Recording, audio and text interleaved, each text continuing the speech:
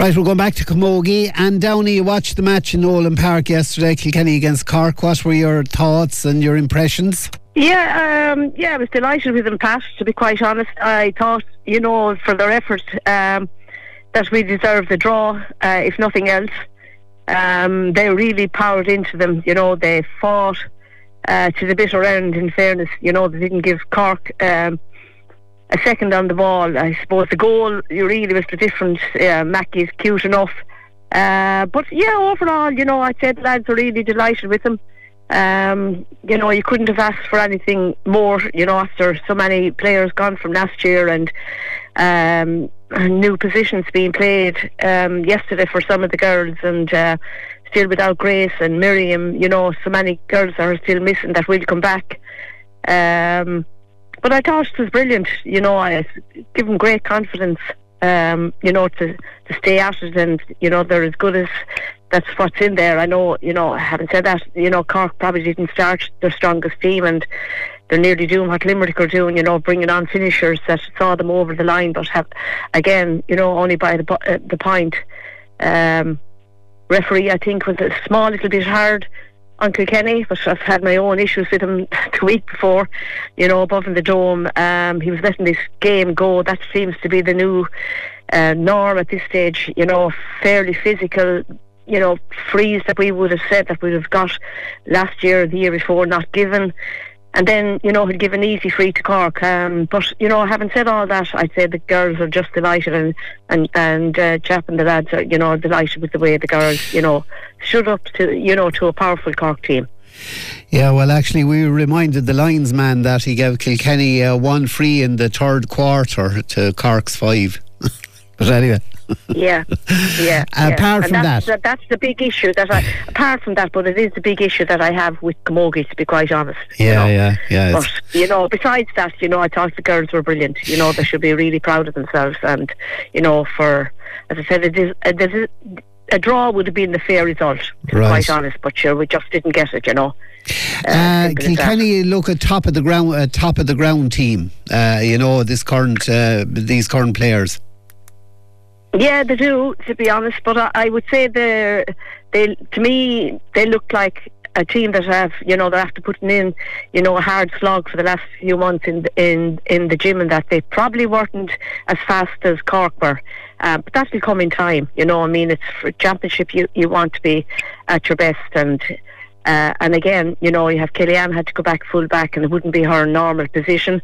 When we have Grace back, she'd probably slot in there, and the lads will have plenty of options. So she was on Mackie and had a tough day with her. Kellyanne will just probably have to trust herself more, and just attack the ball, and if she makes the mistake, someone will have to be there to cover for her. But I suppose Mackie is a handful.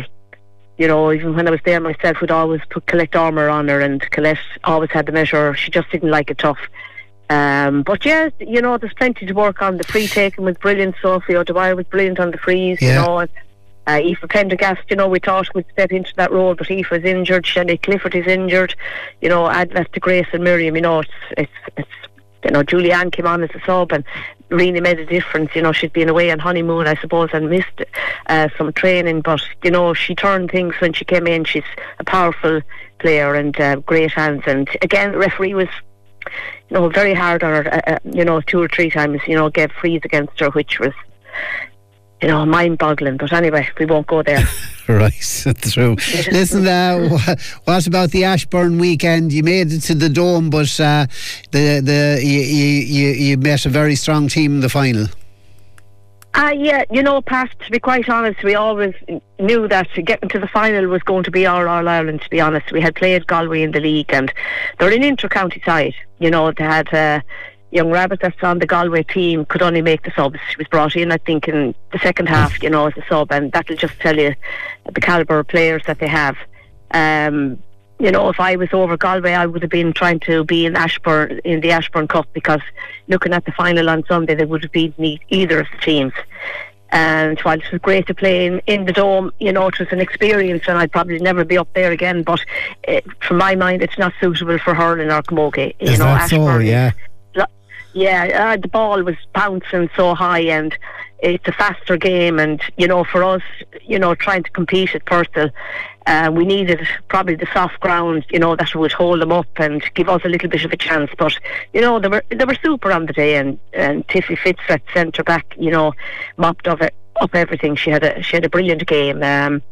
But as a shorter pitch, you go in, you think it's a huge place, but it's a shorter pitch, and not making excuses. Galway were just brilliant, and as I said, we knew that. We didn't make the finals last year, we made it this year, and it's progress. But for my money, they're an Ashburn team, they're not a Purcell Cup team, and all the teams that we had played before that, it was a 1 or 2 point game, and every time Galway played, it was 3 or 4 goals, if not 5 or 6. So that's just how good they were. But we're happy with the year. To be honest, I'd love to be winning finals, but the girls really worked hard, and we had a small panel of 22 in the heel of the hunt, and they put their shoulder to the wheel and gave everything that they could. And I'm just hoping that they take that back to their counties and their clubs, and they'll have learned from us.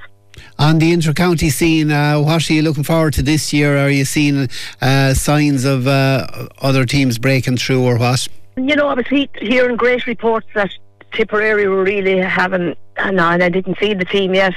They were going to have a right crack at it this year, with their training, the preparation that they were putting in, early morning training and that. But Waterford turned them over yesterday, which is a bit of a surprise. Galway, of course, went to Clare, and Clare will be struggling because they have 2 teams, and I think there are a few of their players that won All-Irelands last year and not playing Camogie this year, so they're going to struggle. Galway again, there's talks of a very good down player joining their ranks. She's definitely working in Galway, and she has joined a club in Galway, so whether she'll talk out for Galway, and her name, Roisin, I think is her first name, it's gone out of my head at the moment, but she will add to the pack all right, but Galway have, they have a serious pick. They won the intermediate 2 years ago, and they were flying at the minor and that, so I would think Galway will take watching.